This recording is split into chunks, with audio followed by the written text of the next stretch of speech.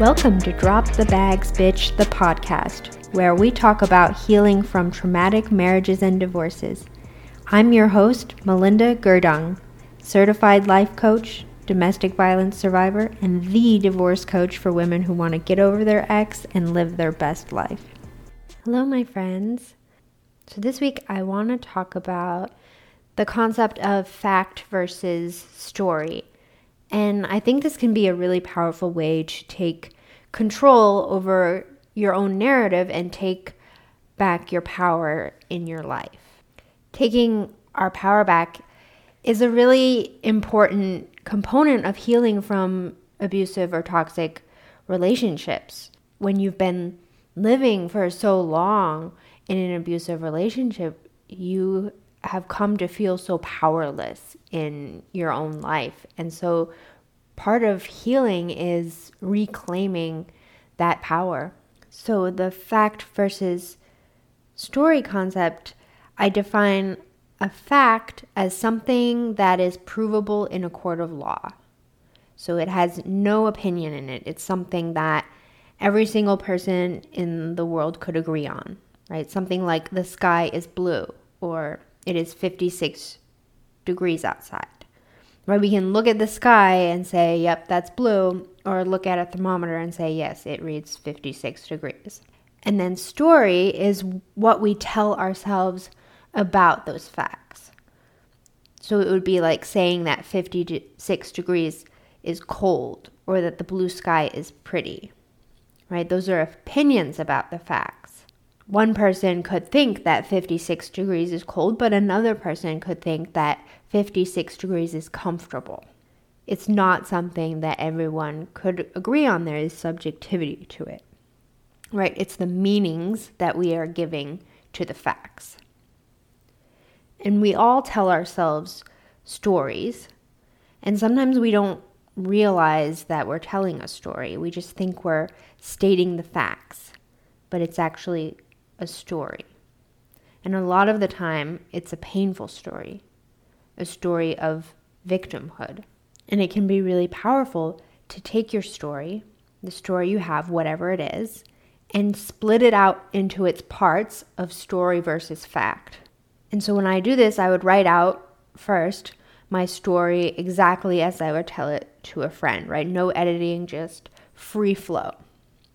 And then I would go back and extract only the facts from it and just rewrite those and then compare the two. And this lets me see what I've been telling myself and separate what I've been telling myself versus just the facts of the matter or just straight what happened. And I'd like to give you a practical example. So this is an exercise that I did a few years ago when I was working on the story that I had about my romantic relationships. And so the assignment that I'd been given by my coach was to first write out the story I had about my romantic relationships, exactly how I think about it. And then the second thing I was to write out is I was to go back and I was to extract only the facts. No, I wasn't allowed to put anything negative. I had to either just put neutral facts, or if I wanted to, I could put a positive spin on things.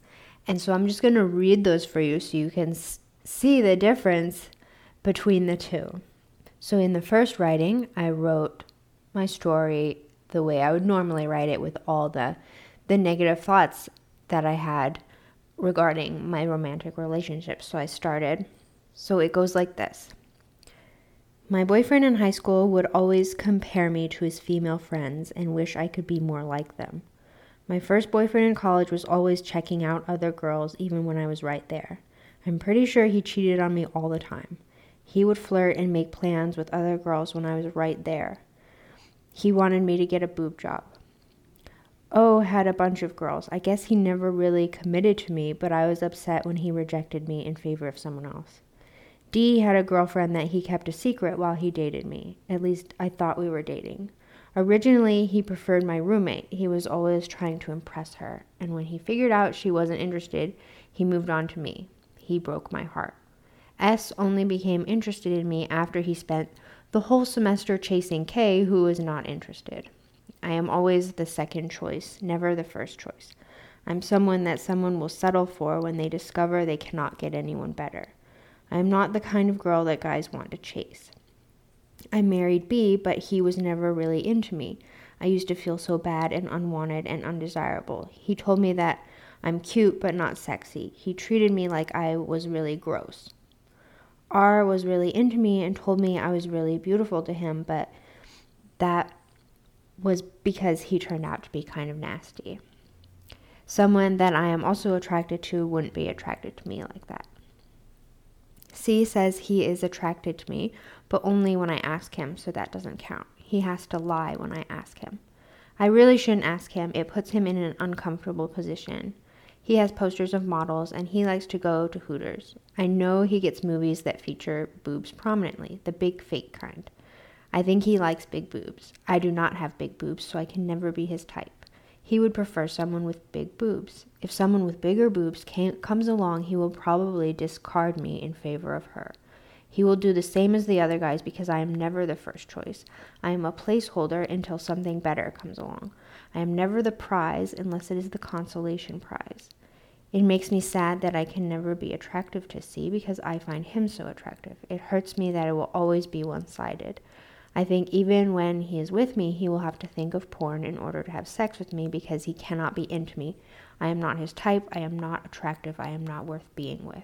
Right? So that was my first unedited story that I had regarding my romantic relationships. And you can tell there's a lot of really painful beliefs. It's one of those things I go back and read it. Like I can remember being that person, but it feels so far removed from me. And honestly, it kind of breaks my heart a little bit to read those words, knowing that I wrote them.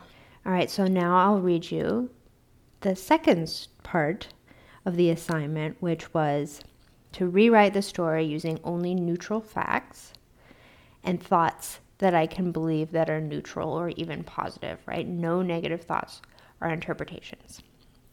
So this is what I wrote in that second prompt. So it says, my high school boyfriend had characteristics he liked and wished more people had. My first boyfriend in college was exploring what he liked in women. I helped him in that exploration. O was exploring what he liked in women. I helped him in that exploration. D was lonely and missed his girlfriend. He looked for girls that reminded him of her. My roommate and I both had characteristics that reminded him of her. S likes blondes. K and I are both blondes. B felt bad about himself and needed me to also feel bad. I also made him feel bad. R found me attractive. He frequently told me he lusted after me. He told me I was beautiful to him all the time. He told me I was the best girlfriend he ever had. C likes women. I am a woman. He is choosing to be with me right now. He is kind to me about my appearance. So you can see how different they are. How the version with either just facts or like skewed to the positive is so much less emotionally charged. And I was able to take some of my power back by telling myself the second version of it, right? Because ultimately it was the same things that happen, but in the second version, I'm looking at it in a different light. Looking at it in a light that doesn't mean that I'm broken, worthless, or not worth being with. And I was able to take some of my power back by telling myself that version. Because if you're like me, something will happen and you'll rehash it in your head over and over and over again. And it's just like the same story over and over and over again. And I did this with my abusive ex too, and the story I had about that. Painful stories where I was the victim and I was broken and damaged. But it did not benefit me and it did not benefit my life to believe that. And I think when we come to realize that there are alternate stories or alternate views that we can have of ourselves, it lets us take control of that narrative and ease some of that pain that we've been carrying around. And some people are concerned about doing this because they think they'll be gaslighting themselves. But I think this is different from gaslighting yourself, right? Gaslighting yourself would be trying to deny that what you experienced was painful, or trying to convince yourself that it wasn't that bad or whatever. But this really isn't about denying any pain that you had. It's about owning that pain, right? The sexual assault, that hurt me. When a man I was dating betrayed me, that hurt. And I'm not trying to convince myself otherwise. But what I am doing is leaving the pain in the past. Because the past is the past, right? It's over.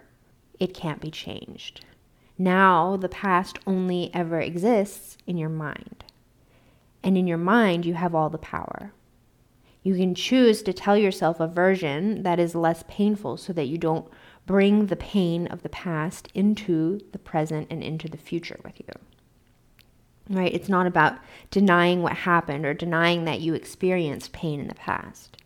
It's about taking back the narrative and taking control of how you see yourself and how you see your life. There's a quote by Friedrich Nietzsche, and it says, "To live is to suffer, to survive is to find some meaning in the suffering."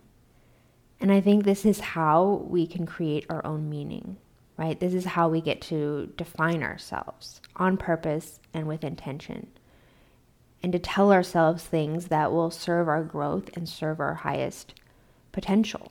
And I like to give people back their own stories. And what I mean by this is, like with my abusive ex, what he did to me, that was his story, not mine, right? Those were his actions. That defines him. It doesn't define me. I was just there, right? It means nothing about me and everything about him. And I'm so much more than what happened to me. And it was painful, to be sure, but I am more than even that pain, right? My life is so much more than that. And these are the stories that I tell myself now, right? Of my own capability, of my abilities to survive hardship, right? Of the wisdom I've gained and the depth and the skill that I have, right? This is what I repeat to myself now, right? I've written myself as the hero of my own story. I tell myself a story of survival, of conquest, not of victimhood. Not to deny that I was never a victim, but rather to own how far I've come, how much I've survived, and to define and make my own meaning about what's possible for me and my life, because we get to decide what we believe about ourselves. We get to decide what we make our past mean.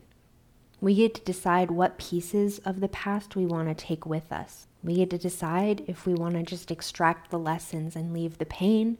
We can do that. And we do that by what we tell ourselves about the past. And so I'd invite you to try doing this exercise with a story that you have. Try writing out your normal story and then write it out again with either just straight facts or with a positive spin on it. And see how different the fact-only version is. Or see how different it is when you write yourself as the hero of your own story. And see what it would be like to rewrite that story for yourself. And what the impact might be on your life if you told yourself a different telling. All right, until next time, my friends, be well. Hey, my friends, if you're ready to get serious about your healing, I have a video of exactly how to recover from a toxic relationship. You can download it at melindagerdungcoaching.com/subscribe. See you soon.